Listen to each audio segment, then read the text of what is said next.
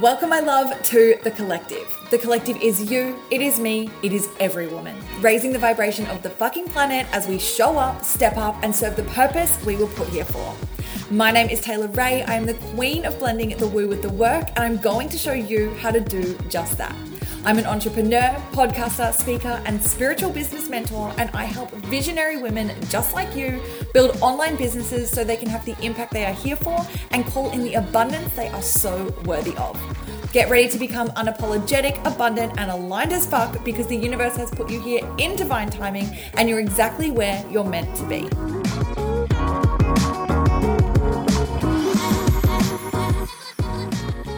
Hello, my love, and welcome back to the Collective podcast. I am obsessed with today's interview and so excited to be sharing it with you. I know there's going to be so much that you're going to take out of this, where today I am sitting down with the incredible Lauren McGoodwin. Lauren is a speaker, an educator, an author, a podcast host, and an advocate for women's career development. She is the founder and CEO of Career Contessa, which is an online learning and media resource helping women to be more fulfilled, healthy, and successful at work through daily career advice, career coaching, online courses, a salary database, and more. Prior to this, Lauren was working as a recruiter for Hulu, but after hitting every single target and ticking every single box in all of her goals, dreams, and desires for her career, she still felt like her expectations had failed her, and she had this underwhelming sense of unfulfillment based on her career. And she realized that this was actually a consistent theme for women everywhere who seemed to reach a lot of the goals that they had set, but only found themselves feeling unfulfilled and unhappy at the end of it all. Now, Lauren took this and she decided to do something about it, and that is why she started Career Contessa, which today serves over 2 million women every single year who are looking for more of that support inside of their career in order to find that fulfillment and that happiness and that success. Throughout her career, Lauren has obviously learned so much about all of this and has so much knowledge, a lot of which she shares inside of this episode. And she has also shared a lot inside of her new book, Power Moves, which is available right now for pre-order and will be out in May. Inside Power Moves, Lauren answers those career sabotaging questions and shares her insights and the secret to building a purposeful career. Inside of this episode, we cover off so much, and there are so many key takeaways for you, including how to avoid the expectation hangover, how to look after your relationship with yourself and set intrinsic SMART goals. We talk about the beauty of mistakes and why there are learning opportunities in every single thing that goes quote unquote wrong for you. We discuss the concept of FOND, which is the fear of not doing, and it's definitely a very interesting conversation as there are elements of that I 100% identify with as we are speaking about it. And we talk about how to combat that fear of not doing and how we can actually complete the stress cycle in order to avoid burnout. For those of us with side hustles, we also talk about what to do in terms of talking to your boss about that, when to do it, if you should do it, what the best practices are for tackling that. And we also talk about the importance of networking and the double opt-in strategy that most people are actually forgetting. And trust me, this is such a valuable tool and it's going to be so beneficial for you whether you have a business, whether you are in a career, a 9-to-5 right now, have a side hustle, no matter what, you are going to get something out of that tip, I promise you. Of course, with everything going on in the world lately with coronavirus and its impact, we do talk about ways to reframe that and to see this time as a time for opportunity to take on some of the things that maybe you just didn't have time for before due to your career. Whether you still have your job or whether potentially you have lost yours, Lauren comes up with so many different strategies and ways for you to be looking at this differently so that you can reframe the fear that might be hitting right now and start to see ways that you can up level through this experience. Like I said, I am so grateful to share this interview with you, and I definitely want to know your favorite takeaways. So as you are listening, make sure that you do screenshot your favorite parts of the episode and tag me in your Instagram stories at TayRayOfficial. Now let's get into the episode. Gorgeous Lauren, welcome. Thank you so much for joining us on the Collective podcast. Thank you so much for having me. I'm thrilled to be here.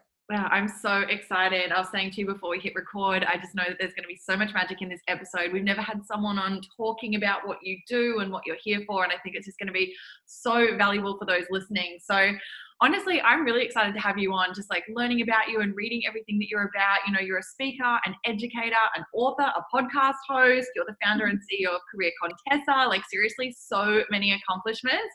But what I want to do is I want to take it a few steps back in your journey and talk about the lead up to how you got to where you are today. Yeah, well, I'll try to make it somewhat short, but I graduated from college in 2009 during another recession with plans to become a teacher. And then, of course, I didn't become a teacher. So I graduated, kind of dealt with that whole meltdown of, you've checked off all the right boxes and there's no career really for you. Also, it was a recession, so that was kind of bad timing. And then I eventually moved from Oregon to Los Angeles because I thought, bigger job market, that'll be my fix. It's funny how you justify those things. Anyway, so I landed a job working for a university inside of a dental school, and I was working as an administrative assistant. Not a glamorous job, not a fun job. I always tell people, I remember one day specifically, I was given an assignment to feed paper through a printer one by one, which everyone's always like, do you mean like a fax machine? I'm like, no, it was a printer. I can tell you that. So I became really obsessed with, how am I going to get out of this career? How am I going to figure out my next steps? I don't want to be miserable and unhappy forever. And I volunteered for this random recruiting assignment at the university, which led me to sort of be like, I think I would be a really good recruiter. Which the funny thing about that is when you're in college, you're surrounded by, campus. There's a lot of like campus recruiters, and I just never knew that job existed. So long story short, I started to learn everything I could about recruiting and what type of recruiters are out there and where they work and what they do. And over a 9-month period, I had about 30 informational interviews with recruiters. And I used everything I learned in those informational interviews to transition into becoming a recruiter at Hulu. And that was really where I picked up the startup bug and the entrepreneur bug, because at the time Hulu was such an early stage startup. And I learned what it was like to be on the other side of the hiring table. And that was really eye-opening to me. And again, to kind of make a long story short, I had already been enrolled in a master's program. I was finished working on my master's. I think I had one more semester when I went over to Hulu, and I wrote my master's on millennial women and career resources, because I was like, I went to college, I did everything right. There was nothing out there that was kind of helping me figure out what I wanted to do. And then also, having been on the other side of the hiring table, there wasn't really a lot of resources at the time. This was in 2012. There weren't nobody was talking about women in careers, right? We were a one size fit all kind of advice segment. And Career Contessa was the prototype in that master's thesis project. So when I graduated with my master's, I had Career Contessa as a side project. I was still working at Hulu. And then kind of the rest is history. Eventually I turned it into a full-time gig, but it started as just like an academic prototype to try to prove my point that the career resources that used to be out there were not addressing this whole generation that was going to come into the workforce. And now, millennials, we are the biggest workforce generation in the workforce, and women. There's more than 50% of that workforce is women. So that's never happened before. So, the thesis, I guess, is correct. Yes. Isn't that amazing how like something that was just like an assignment at uni, and obviously bigger than just a plain old assignment, but you know what I mean? Where it's like, okay, well, this is the thing that I have to do. And it was basically the seed of everything that you do now, which is so incredible. For those who don't know what Career Contessa is, give them a little bit of an idea, like an overarching picture as to what it is that you guys do there. Yeah, we are the largest online career resource for women. So we really will do anything that you need related to your career at any stage. So if you are job searching, you can go to our site and look at jobs. If you are trying to figure out what you want to do, we've got webinars and worksheets. We have a career coaching marketplace if you need one-on-one advice. If you want to ask for a raise, we have a salary database. We're the only online salary database that gives you access to all of the data. The other thing that we do is we create skills and training. So we have online courses that cover the topics of leadership, communication, and business, so that when you're in your job and you're trying to figure out how to advance, grow in your career, where do you go to learn these skills that are extremely important, but maybe they're not technical software programs and stuff like that. So we've learned through the years that usually what keeps people stuck and not being able to grow isn't their ability to not learn how to like code or some technical thing. It's these communication skills, it's business skills, it's leadership skills. So we've created a whole library of online courses for that too. So really one-stop shop sort of thing for your career. I'm obsessed. I think it's the coolest thing. Honestly, I just blown away by all of the things that you cover off inside of it. And like you said before, there's nothing else like it. There was nothing else like it when you started. And Mm-hmm. it's such an important resource. And what I love is all the things that you talk about that don't necessarily always get talked about, and that people, people wonder them when they're inside of their careers and they're like, oh, like I really wish that I had that salary transparency, or how do I talk to my boss about my side hustle, like those sort of things. And that is something that I just want to commend you on, because I really do feel like it's questions that, and obviously I have my own business now, but when I was in a career and in a 9 to 5 and in corporate and climbing the ladder, like I had all those questions and I would have loved to have had access to answers. Yeah. So I just think that is absolutely phenomenal. In terms of obviously, the women that are turning to you and, looking for that support, one of the big things, that I sort of want to touch on is that idea of like unhappiness, and that idea of like, you've ticked all the boxes, you've done all the things, you've hit the quote unquote success, and then still feeling that sense of unfulfillment. So obviously that was something that was like paramount for you, and you would see it a lot in people that come to you. And what do you think that is, and how do you help people to move through that? Yeah, I call this the ambition decision or the ambition ditch, whatever you want to call it. It's like, you basically feel like you did everything right. You're ambitious. You work hard. There's no way that the, 1+1 isn't gonna equal 2, right? And it's quite the, using a phrase from Christine Hassler, it's quite the expectation hangover, and it lingers for a very long time to be like, and truly that's what it is. It's your expectation of what you thought your output was going to be, or what you were going to get from all your hard work, and when you don't get it, it's extremely disappointing. And I feel like, when it comes to building a fulfilling career, there's two parts. Part of it is managing your expectations, but also what I learned from my own research was that yes, managing your own expectations is really important, but a lot of us, especially those of us in the millennial generation, it's like the myth that we were sold too. So I also don't want people to be super hard on themselves and be like, oh, I don't know why I expected this. It's the myth that got us all. Don't worry. Yeah, I mean, if you're feeling that way, I think there's certainly, you can take comfort in knowing that you're not alone. I also think that ultimately what I learned in my research for people is that fulfillment comes from your relationships, especially your relationship with yourself. And so that what we end up doing is we end up setting a lot of goals based on these external factors, the job title that's impressive, the certain salary, so we can buy a certain type of car, live in a certain place. And research over and over again will tell you that extrinsic goal setting is not what's going to get you there. You have to set in goals based on intrinsic needs and wants. And I think that was probably another big piece of this, is that we were so obsessed with kind of checking off these boxes that we never did stop to think like, what do I want? Or what kind of career do I want to focus on? If you ask a lot of people, if they're job searching, for example, oh, what are you looking for in your next job? They really struggle to tell you. When I was a recruiter, we used to kind of struggle with this. At one time I was at a career fair and for Hulu, and someone came up and they're like, oh, Hulu, what are you guys looking for? I'm looking for a job. And we responded, well, what are you looking for? And that's ultimately what it comes down to. That's really challenging for people too in their careers, is you kind of have to know what you want. And unfortunately, checking all the boxes did not help a lot of us figure that out. No. Oh my gosh, I resonate with this so much. And I've got friends who are going through similar things, and I have a lot of girls reach out, and, for a lot of them, for some of them, it's okay. Well, maybe it's, stepping into your own calling and starting your own business or something like that. But that's not for everyone either. And a lot of the case, it's going to be, shifting into a different area of your career. But how does one then start to figure out what that intrinsic motivation actually is and that intrinsic goal actually is?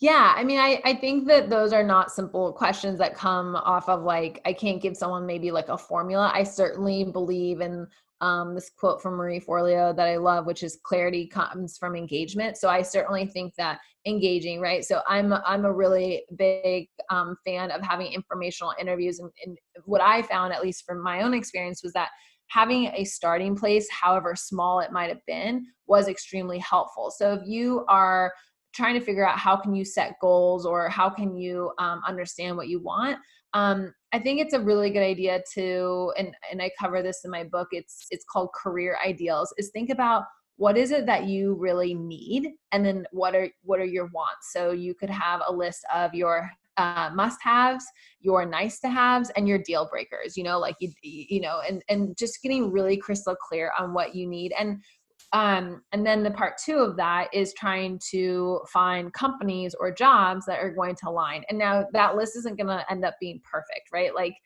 it's kind of like when you're shopping for an apartment and they're like, well, what are your 3 must-haves? Because you're probably not going to get everything unless you have an unlimited budget or whatever, right? It's kind of like that also with your career, like kind of determining what are your must-haves. And so for those intrinsic things, it's understanding where do you get the most energy? What are the things that you're good at? What are the things that you enjoy? And then kind of what I like to say is like, it's just kind of following the breadcrumbs from there. For me, it was the thing that gave me energy happened to be that one recruiting assignment. So then what I did is I reached out to a bunch of recruiters to learn more about recruiting. Then I started to understand what type of recruiter I want to be and what type of company, like specifically I wanted to work for a startup. What type of company do you want to work for? So each of those informational interviews helped me by engaging in those informational interviews. I kept getting more clarity along the way of what I wanted to do and where to kind of like basically target my job search for. Now that works, I think, if you are an entrepreneur or if you want to work for a company. It's focus. It's being able to determine where are you going to direct yourself. Because if you try to, the saying, like if you try to be everything to everyone, nobody hears you. You don't reach anybody.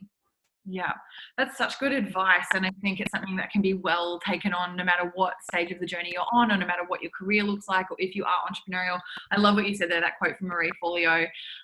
Seriously, so powerful. I live by it. And it's something I had to realize myself in that, for me, something I say all the time is like action creates clarity. And I think a lot of the time we think that it has to be the other way and that we've got to have that level of clarity before we can actually do anything. So I love that illustration. And I really think that it is powerful to hear something like that, and that like you didn't necessarily know exactly where you were going to end up, obviously, with what you've done and all that you've achieved and what you've created and the impact that you are having, but you took the initial first steps. And what I love is that you didn't necessarily know the answers, so you looked to other people who had them and you learnt there. And I think that right there is such a powerful tool. It's like, if you don't know, get around somebody who does and start to ask questions. Like, don't be afraid to ask the questions.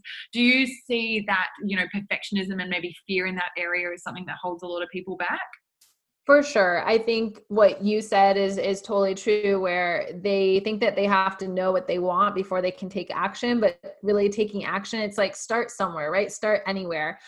You could start by making just a list of goals. I talk a lot about if you're going to make goals, make them SMART, which is an acronym that stands for specific, measurable, attainable, realistic, and timely. So if you're going to set a goal, make it a SMART goal. So maybe your goal is that in the next 30 days, you want to have 3 informational interviews with women who run their own business in the wellness industry or their online wellness industry. Like, the more specific you can get, it's great. But if you want to just start with 3 female entrepreneurs, you could start there and then, broaden and then work your way in.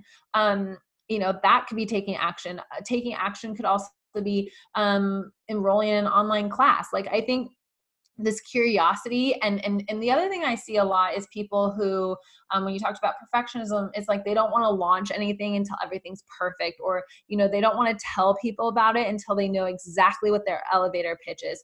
I mean, I think everybody's different, but I think for a lot of women, especially, talking about stuff is a way for you to kind of like get clarity on what you're doing. So tell people, talk to people.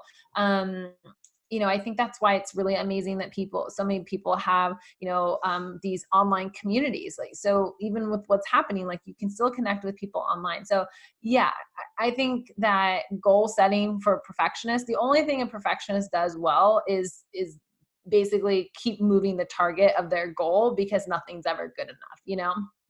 That's such a good way to look at it. Oh my gosh. I am first to put my hand up, and we've talked a lot about perfectionism on this podcast. So those that have listened for a while know this, but I used to struggle with it massively. Like my whole way through school and uni, like it definitely defined a lot of who I was. And I used to wear it like a little badge of honor until I realized it was like, oh my gosh, definitely the thing that was like holding me back a lot. And I've had to learn that obviously, in the entrepreneurial journey, there's not really any room for it. So you just have to like get past it, keep moving, and just like take that messy action. And ultimately, like, yep, you're going to fuck it up sometimes and you're going to make a mistake, and that's fine. Like, it's about, like you said, talk about it, put it out there. Like, don't be afraid to voice the thing, even if you don't necessarily exactly know what it is that you're doing. Like, start talking about it. And I can attest to that, and I'm sure that you can too. Most of my career and the way that my business has grown is by me being like, yeah, I can do that. And I had no idea. That was basically what I said about writing a book. They're like, can you write this? I was like, I can write a book. Yeah, I have no problem. And I was like, I have never written a book. This is so much. But yeah, I mean, I think part of it too is like, you talked about mistakes. I think mistakes are such a good teacher, and people are so afraid of making mistakes. But if you don't make mistakes and if you don't fail, you don't learn, and so you also have to recognize that a safe career is not exactly an exciting one, or one that's probably going to be growing a whole lot, right? Like the ones that have mistakes, the ones where you can say, hey, I messed this up. Not only do you learn from them, but they make you a humble, more relatable person too, So I think people need to, I'm sure you guys have talked about this, but just really learn to embrace those mistakes. And if that means practicing, some self-kindness toward yourself when you make the mistakes, that could be step one. And then step two should be really doing the homework assignment afterwards to understand, okay, I made this mistake. Why did this happen? What can I learn from it? How can I do things differently going forward? And not being afraid to ask people for their feedback on, because sometimes when you ask people for feedback, you're vulnerable and you put yourself out there, and they might tell you, hey, I think you made a mistake, or I didn't like this, or I don't like that. We all have to learn how to take that criticism, I think, a lot better than maybe a lot of us sometimes do. We immediately take that criticism and make it personal. Totally. Yeah. That fear of judgment is huge. Holds a lot of us back, when it's like, sometimes that's exactly what you need to hear. Yeah. And remove the emotion from it, get out of your ego, and like, how can you just hear it for what it is and take it from a place of like, okay, cool. Like, I appreciate that. And how can I learn and grow from it? And so I love that you highlighted that. Like, there's no such thing as failure. Like, a mistake is just a lesson. Like, understand that. And honestly, it just gives you so much more permission to just take that messy action with a lot less fear around it. So that is such good advice. Something that I want to talk about is FOND. Okay, so most people know about FOMO, but something that you talk about is FOND, and I want you to break down what that is for us. Yeah, so FOND stands for the fear of not doing.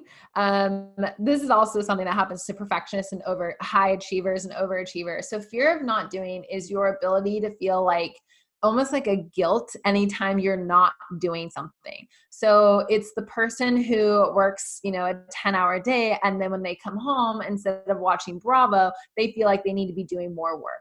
Or the person who is like, I really just need to go home and like hang out by myself tonight. But they're like, nope, you're going to go to that networking event. They do not know how to not do anything. They are go all the time. And the problem is that it takes just as much discipline to actually kind of, turn your brain off and relax and find that calm place where you can think, as it does to go. And yet most of us, especially in America, our favorite drug over here is busyness. You know what I mean? Like, people are afraid of not being busy. And the thing about FOND, this fear of not doing, is that you also start to believe that if you're not doing something, your self-worth is tied up in that. Again, it's sort of this badge of honor to be really busy.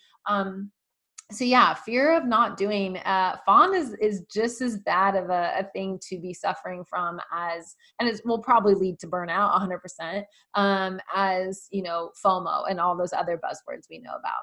Yeah. Oh my gosh. So those who've listened for a while know my story, and I have been through burnout myself, and I can still definitely put my little hand up and say I still have elements of fond where I'm just like, okay, like keep going, keep going, keep going. What else can I do? And so like even you saying that, that definitely hits like a little nerve for me where I'm like, okay, that's definitely a part of me. In Yeah. some cases, I am better at acknowledging it and being more mindful and being more intentional about rest and looking after myself. And I do talk about it a lot here, but I do definitely have those tendencies as well. And so anyone who is listening and is like, okay, well, that's me. How can they start to combat that? And what some of the things that they can do to be a little less fond of fond? Yeah. I mean, it gets most high achievers. So I will say like the double-edged sword here is that you're a high achiever because you've figured out how to get a lot done. And yet it's sometimes your worst enemy. You know what I mean? Like this skill that helps you be successful can also be the skill that kind of takes you down a peg. So the first thing with fawn is to recognize your pattern. So when you are feeling like, hey, I want to just sit on the couch and watch this. Are you able to do that? Or do you have some sort of sense of guilt? Or are you feeling like, nope, I got to keep doing multitasking all the time? So if you do that, the first thing to do is to sort of say, okay, I'm going to carve out, and maybe you take baby steps where you say, okay, for the next 30 minutes, I'm just going to watch this thing. I'm going to put my phone in the other room and I'm just going to fully engage in this one thing. Another thing is to create rituals. So help yourself get out of this fear of not doing by creating some sort of ritual around the experience. So as you're gearing up to kind of embrace fawn, or not embrace fawn, but not do something and not multitask, can you create a ritual around it, some way of sort of rewarding yourself so you look forward to it? The other thing you can start to do is it's recognize your patterns, to create a ritual. The other thing I would say is really understand what it helps you complete your stress cycle. So what is it that makes you feel ultimately safe at the end of the day? There was these authors, they were sisters who wrote this book called, I think it's called Burnout, How to Complete Your Stress Cycle. And they talk about ultimately everybody has their own unique cycle, and what ends up helping you complete it might be laughing, it might be a hug from a friend, it might be a good cry. So recognize, what do you need to feel safe again, and why are you feeling like you need to just keep going versus what is the fear that you are having if you're not doing this other thing? Is it related to your self-worth? Is it related to, you feel like you'll be more important if you are really busy and you let everybody know, I can't get to that? Is it because you are afraid of not showing up to that networking event because you're going to feel guilty afterwards? Maybe it's, okay, I'm going to go to the event and I'm going to allow myself to leave after 30 minutes. So you can kind of start with baby steps, small increments, and you can work your way up, hopefully, to getting to a place where you're able to kind of say, okay, I need to relax, I need to be able to sit in silence, or I need to be able to sit and not feel this pressure to do more stuff. And ultimately you recognize is like most of this pressure is all internal. Yeah, they're such good steps. And like, even as you're saying that, I'm like, okay, well, yep, that's exactly what I've done in my life to actually manage it. Like exactly that. Even with the ritualistic side of things, for me, the end of a night is very ritualistic, where I have to like plan out everything that I'm doing the next day, what that looks like from a time blocking perspective. And then it's like, okay, laptop is shut. I go have a hot shower, wash my face, skincare, essential oils are on, like literally. And it's like, I just love it. And it becomes such an important, I'm not really relaxed until then. And so for me, it's like important that I do that, hopefully in most cases, before we have dinner and things like that. Because otherwise, if I have dinner and I haven't done that ritual, I'm like, okay, well, I'm still kind of like highly strung with all the things going on in my brain. So yeah, totally. It's like whatever your ritual needs to be to kind of take yourself from, the level 10 to a level 2 or 3. So your body knows, like, we are not doing stuff right now. We are really relaxing, and recognize that it takes just as much discipline to be able to do that as it does to, get up in the morning and start that morning routine and go with your to-do list too. Yeah.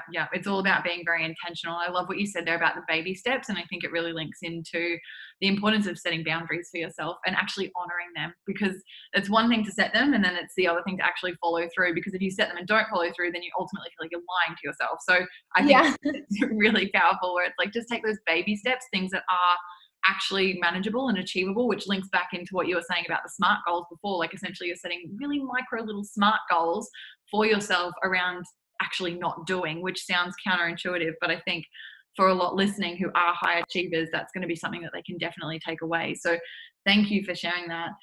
You mentioned about networking in there as well, and that's something that I definitely do want to talk about. Obviously, networking, some people love it, other people hate it. I want to hear what your opinion is and to discuss why the double opt-in is so important to the networking side of things.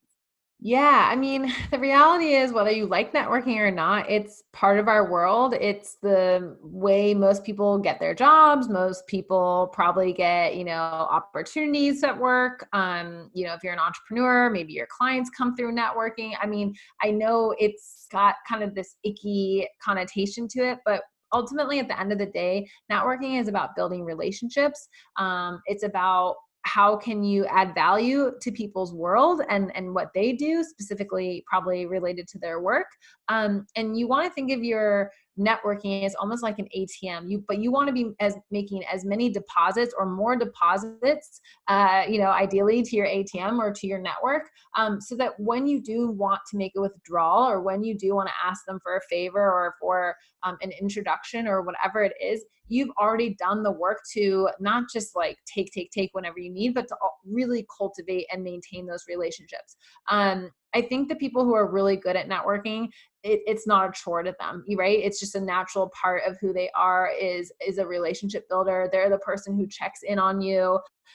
So a couple of my networking tips I have for people are, one, to always be thinking about how you can add value for them. I think that's probably one that people have heard a lot. The other thing that I get a lot is, okay, well, I went to this event and how do I networked with these people and I followed up with them, but now I don't really have anything. Like, how do you maintain the relationship basically? Like they feel like meeting new people and adding them on Instagram, LinkedIn, or whatever is fairly simple. So one of the things that I love to do is I pick a holiday. For me, like, I pick 2 holidays a year. I really like to do it around New Year's and then a holiday sometime in the summer. And I will send their individual, but I will send kind of or create kind of a rough template that basically just says, Happy New Year. I hope you had a great holiday. Here's what I did for my holiday. Here's what I'm looking forward to in the year. Like, let me know what's new with you. And then I end it there. So I don't need anything from them, but I'm not doing this thing where I'm radio silent until I need something. And really good networkers, that's what they're thinking about. They're constantly thinking about, how can I check in with you? How can I stay up to date with what you're working on and celebrate you? And like I said, add value to you. So that's a good networking tool to remember, is to kind of send the seasonal check-in. And then the other big networking rule is called the double opt-in. So oftentimes what happens in networking is, I'll have a friend who will be like, oh, you and this other person should connect. I'm going to connect you two. Well, before you do that, we have to think about the double opt-in, which means both people opt in to being connected from that mutual connection. That's super important. People's time is extremely valuable. Also, you want that to be a successful connection. So the double opt-in is, before I make the introduction between these two people, I ask both of them, hey, are you interested in being introduced to this person? And is this person interested in being introduced to you? Once they both say yes, now I'm going to make the introduction. That's really important. The currency, I should say, of being able to be a networker is extremely valuable. You don't want to be a person who is abusing your network, but with all these introductions. And like I said, you don't want the introductions you make to not be successful. The double opt-in, by following that rule, can help to make sure you are successful and that you aren't, I don't want to say taking advantage of people's time, but sometimes people will just let you know, like, look, it's not a good time right now for you to be making a new introduction for me. And that's important, Yeah, that's such good advice. And it's not often talked about at all, because people do go, oh, I know this person, especially if they're a lot closer to one of the people. I'm like, oh, yeah, cool. Like, let's just do this for you. It's going to be so great, without necessarily considering what might be going on for that other person. So I feel like that's a really, really good piece of advice. And ultimately, for anyone, like you said, in any industry, no matter what it is that you're doing, networking is important, no matter how you're doing it as well. I know that for me, the majority of my network is online, like literally in other countries with people I've never met face to face, but yes, so much of my network has been built that way. But that's by nurturing those relationships, and that is by exactly what you said, where it's like, how can you provide value for the other person? And I talk about this all the time in terms of, you know, from a business perspective, like for your audience and for your clients, like make it them focused, not you focused. But it's the same thing when it comes to networking. Like it's exactly the same. They're still part of your audience, just in a different dynamic, where it's like, how can you provide that value and really come from that place of service, knowing that at the time when it's right, like the opportunities are going to present themselves, and you'll then be able to say like, okay, like, can we make this connection or do this sort of thing or this collaboration or something like that. So I think that that's super valuable. I wanted to mention LinkedIn as well. Is that a tool that you believe to be like super valuable? Is it something that you use? Ultimately, there's a lot of conversation going around right now where it's basically Facebook 5 years ago before all the things changed. It's so organic and the ad reach is amazing. So what's your take on it? Do you feel like it's a very useful tool for people at the moment? I love LinkedIn. And, you know, you have to remember also, I come from the job search, you know, background. I have a career tool. So LinkedIn is, I'm a huge fan of it. A couple of reasons why I'm a fan of it though, is that when I was looking for a job opportunity, I turned to LinkedIn to find those informational interviews. So I think it's an amazing networking tool. It's an awesome way to find people and connect with them, as long as you do it in a genuine way and not a spammy way. LinkedIn has definitely got, some new tools that have made it easier for people to be really spammy about it. So it does take, you know, a little bit more effort today, I think, than it did before, just because more people are doing it. The other thing about LinkedIn, when I was a recruiter, it was the number one tool we used to source candidates. So making sure that you have a profile that's optimized and filled out, and you have keywords. If you want job opportunities to find you, whether it's a full-time job opportunity or clients, you know, keywords and optimizing that profile is super, super important.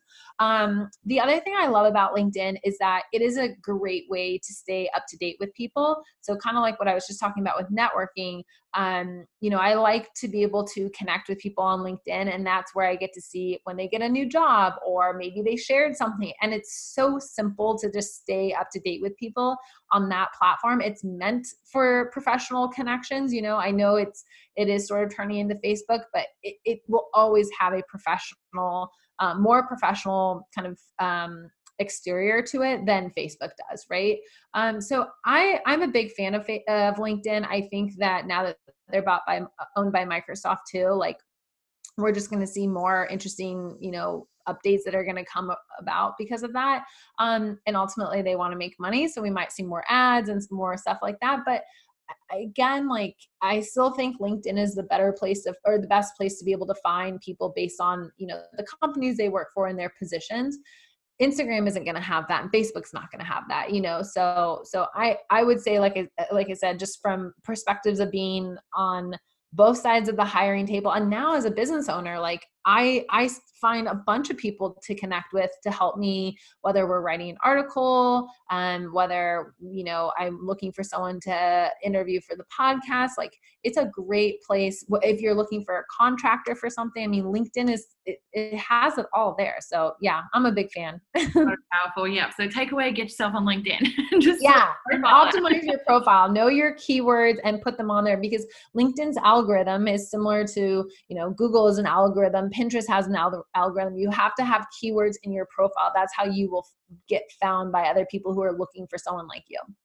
Yeah, something that I really like about LinkedIn as well is it's like searchable. So unlike Instagram, where you can't go in and like search something and have actual results come out, like LinkedIn you can. So if you're publishing, you know, posts and articles and things like that and videos and going live and talking on there, from a credibility perspective as well, and when people are actually searching for answers for things, like a lot of your stuff's going to come up there. And like we talked about, the reach at the moment is huge because it isn't as saturated and there's not as many people on there. Actually, there's more of a demand for content than there is the supply. So it's quite a powerful place to be hanging out, I think. So definitely good advice. One thing I did want to ask about as well, because like we spoke about earlier, something that you do incredibly well with Career Contessa is talking about the things that people don't necessarily have the answers to, but they really want them. And one of the big questions is, you know, around telling your boss about your side hustle, because I know that there's a lot listening who maybe are in a 9 to 5 and are getting started in their own side hustle, or they've got something going on, but maybe having a lot of fear around showing up online and talking about it on social media, because what if Jerry from accounts finds out and tells my boss? Like, you know, those sort of things. Hey, Jerry. Jerry. So ultimately, for those who are in that sort of position, what is some of the advice that you would have for them? Yeah, I mean, so the first thing I would say is that it depends on what your, oops, sorry, I will turn these off and then I'll re-enter All that. good. No stress. So the first thing I would say to people is it depends on what your side hustle is. If your side hustle is competing with your full-time job hustle, you need to be extremely careful, and you should definitely let your company know that you are making money on the side doing this thing that maybe you're getting paid full-time for. You would not want them to find out that you are doing that on the side and then there'd be an issue. So the first thing I would say is like, look, you signed an employment contract, look at that contract, talk to HR, and make sure you're not going to get in trouble, right? That's kind of, I guess, maybe a basic. Once you know you're not going to get in trouble, or maybe you have a side hustle that's totally different than your main hustle, this is what I found, at least in my experience, was that having a side hustle actually made me better at my main hustle.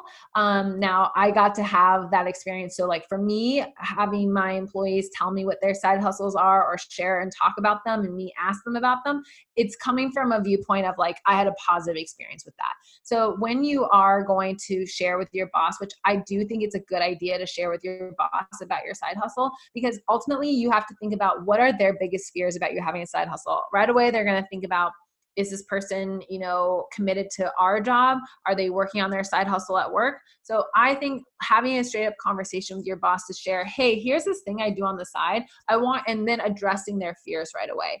And you probably can assume, what are they thinking? They're wondering, are you working on it while you're at work? Are you going to leave? Is the goal to leave here to go work on your side hustle? So recognize that if you're going to have this conversation with them, which is really important, I think that you do, to address those concerns right away. And maybe you can say, like, I don't know all the answers to this right now. I'm really enjoying it. I'm learning a lot of skills. What I'm able to learn from my side hustle, I've been able to bring into my main hustle in this way, shape, or form. So again, create a positive experience or conversation around that. If you were like, there's no way that's going to fly at my company, my boss would absolutely not, then again, read your employment contract, make sure that you follow the rules in order to do that, and never ever I mean, this goes for everybody, but don't ever work on it while you're at your full-time job. That is like an immediate way to get fired and to lose all trust with your employer. Yeah, such good tips. Such good tips. Yeah, it is such an interesting one. And I remember when I was, in my 9 to 5 and just so trying to like work on other things and all that sort of thing. And it is definitely an interesting thing to negotiate within yourself in terms of then talking about it. So I think that, yeah, very, very good in terms of those who are like, okay, how do I handle that? Yeah. So I mean, I think it always, I mean, when I get asked questions like that, the thing about blanket advice is that everybody's employer and workplace and boss is different and unique. And so you also have to kind of like take this advice and really tweak it based on your situation and your boss and how your workplace. And the other thing you might want to consider doing is, if you know someone else at your company who has a side hustle, ask them, like, have you talked about it? How do you manage it?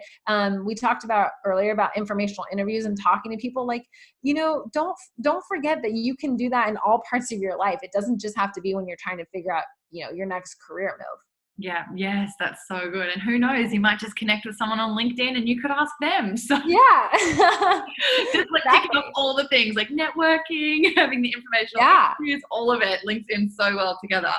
Obviously, with everything going on in the world right now with coronavirus and everything like that, there might be some women who are listening who are feeling a little bit worried or stressed or fearful around their careers. What would you suggest as a reframe here, or a way to look at what's happening now a little bit differently? Yeah. So right now, everybody is in a like one day at a time kind of mindset. Nobody really knows how quickly this will end and what the long-term effects will be. If you've lost your job, the first thing you want to do is apply for unemployment and go through and make sure you're doing all that. I would say the second thing you should do is create a budget and understand, where's your money going? How much money do you have? So, I always tell people, I'm like, you kind of want to start with like the true essentials, which is making sure you're getting unemployment or applying for whatever help that you qualify for, which takes just a lot of brain power to figure all that out. Then you want to figure out your budget and you want to determine, okay, how much time do I have to search for a job? What is my kind of runway? once you know that, the positive here is that for most people, applying for a job is something they either do only when they hate their job and they're desperate to get out, or they're applying for jobs because they don't have any time to think about their resume or what job do they really want. So the silver lining here is that your routine has been completely disrupted. Most companies are on hiring freezes right now, except a few that are obviously still hiring. So this, for maybe the first time in a very long time, you have time to think about, what is it that I want to do with my career next. You also, for maybe the very first time, have time to optimize your LinkedIn profile and update that. Create a resume. Most people, I can't even tell you how many people are like, oh, I have a resume. I just quickly tweak it based off the company name. Now you have the ability to really spend time on creating a great looking resume. The other thing you have time to do is to create a list of those target companies, so the companies that you want to work at, and start having informational interviews with people who work at those companies to learn what it's like to work there, and to really kind of attack your job search from kind of starting at their company and working your way backwards into a job, versus what a lot of people do, which is they just apply to thousands of jobs. When I was a recruiter, we had a phrase called spray and pray. It's where you spray your resume everywhere and you pray that someone's going to pick it up. They're not going to pick it up. So you have time to really be really thoughtful about, where do you want to work? What type of job titles do you want? You can have the informational interviews. You can create the online portfolio site. Like I said, and polish all your other materials. And this is maybe something that you haven't had time to do since university, right? You for the very first time, the whole world is sort of on hold. So you're not falling behind because you didn't get a job interview today. Things are moving so quickly usually on your day to day that maybe you don't have time to prep for that job interview. So I think there's a huge silver lining here for the pivot. Anybody who's been thinking about a career transition, but hasn't had time to learn the new skills, guess what? You can apply, or you can go and enroll in online learning courses. You can learn how to code. You can learn there are so many things that you can do for free online. And usually time is the biggest, is the thing that's standing in people's way, is they say, I don't have the time to do it. Well, you're locked inside. And if you've lost your job, you are doing everything you can to figure out how to find a new job. And these are all the steps I just mentioned, are all ways that you can advance your career and set yourself up for success when those hiring freezes lift. They will. Or maybe you say, you know what, I'm totally shifting into this career now, and maybe you want to work for a virtual company as a remote employee, and you want to completely shift gears because you've had enough time and space to think about that. Yeah. Oh my gosh. So many good reframes. I feel like a lot of people have just like pause right now and then go back and then listen to that whole thing again, because that was so good. And ultimately that's what this time I feel is all about as well. Whereas it's like, yes, it can be very easy to fall into that trap of fear. And obviously collectively there's a lot of that going around right now, but choose to remove yourself from that, differentiate yourself. And how can I use this time to grow and to evolve and to maybe pivot and do things differently, or up level a skill set, or do the online course, or like you said, completely change gears and get yourself into a position where you are literally working virtually, which there's so much that my entire team is virtual, like all over the world. So there's so many companies that will still be hiring and will still be looking for help in that sense, if not now, very soon. And so I think looking at this time as a time of development and what can you do and be and create right now is a way for us all to really just shift that fear into a state of opportunity more than anything. Yeah. I think too, I like that you're saying, shift into looking at it as an opportunity. I think one of the best things people can do is create a schedule, or create some structure for themselves too, because with all of this too, don't forget about your mental and emotional health. So make sure every day you are checking off one thing that relates to the self-care bucket, one thing related to the relationships bucket, one thing related to the career bucket, and one thing related to the money bucket.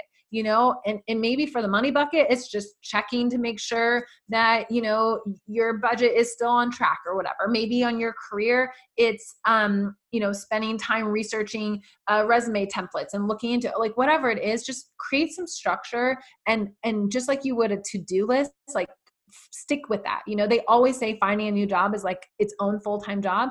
You have the time, you can do that. Yeah, that is such a good tip. And it's something I've been asked about more now than ever, to be honest, because I've been working for myself and from home, even when it's so funny, I used to work in recruitment as well before all of this. So a lot of what you're saying, I'm like, oh, yes, I know. But it's so funny because like when I was doing recruiting, a lot of it, I did work from home for a company. And so for 5 years, I've been doing this, but I remember so vividly first working from home and being like, what the hell? Like, how do I get a routine? This is so hard. Like, off the washing, off the dishes, off this thing, Yeah. and getting very distracted. So I love that you say that. Any other tips that you have around building a routine or a morning schedule or anything like that that could help? Yeah, I mean, I definitely think the laying out your day the night before, I think is really helpful. I think giving yourself a morning routine or a morning ritual that you like. So for me, I still set an alarm, even though I guess it doesn't really matter when I get up. I set an alarm. My morning routine really is set an alarm, get up, go for a walk for an hour. I usually listen to an audiobook or a podcast. Then I come back, I make coffee, I review my to-do list, and then I get into that schedule. Getting dressed for the day is super important, even if it's just from the waist up. It can make you feel better. I think visibility. So if you do work with a team or you work with either you as the boss or you are part of a team, making sure that you have visibility with your team through video conferences and online meetings. I think that's really important. So those are, I mean, I'm sure those are simple tips that people have definitely heard about, but I think ultimately at the end of the day, when it comes to remote work, I think you probably remember this too. The first week is really fun. And after that, you're like, okay, this is scary. You need to wake up, brush your teeth, like get it together. Yeah. And I would also say one of the things I really like is having office hours. So like give yourself breaks and get up from your desk and actually go and eat outside or something, and let people know, like be over communicate. So let people know these are my office hours. I work, 8:30 to 5:30. So after 5:30, they know that you're not emailing them back. You could even put it in your email signature and let them know that you'll get back to them the next day. So I think over communication is a big work from home or remote work tip also. So important. And I know that as an employer online, that's like one of the most important things to me is like, it's okay. Like if the deadline, we've got deadlines and if things move around and change, like that's cool. I just need to be communicated with and we just need to all be on the same page. So I think, if you are working remotely, that is a very good tip. Now, there has been so much value inside of this interview. I'm so freaking grateful for everything that you've talked about. Your new book is coming out in May called Power Moves. Tell us a little bit about that and where people can pre-order it now. Because honestly, from what we've talked about, everybody needs to get their hands on this book because there's going to be so much value in it. Yeah, no, it's interesting timing to have a career book coming out too, I will say. So it's called Power Moves and it teaches women how they can pivot, reboot, and build their own career of purpose. It's basically a mix between kind of like a memoir, telling a lot of my own story and my own experiences, especially running Career Contessa. So it's part my memoir and part the stories of a bunch of other women who have successfully been there and done that. And the other part is advice and guidebooks. So there's worksheets, there's active exercises. Every single person who orders this book, if they go through the exercises and they follow the steps, they will absolutely be able to understand, okay, what do I need to do today to start building a career on my terms? It's very actionable. And if you want to pre-order it, you can go to Amazon. I would recommend typing in Power Moves Lauren McGoodwin because there's another Power Moves by a famous author. And so since his is out and mine's not.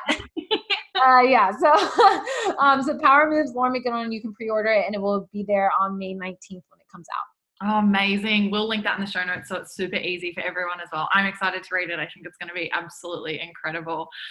Thank you. My love, thank you so much for coming on. This has been so good. For those that want to connect with you online, just quickly tell them where they can find you.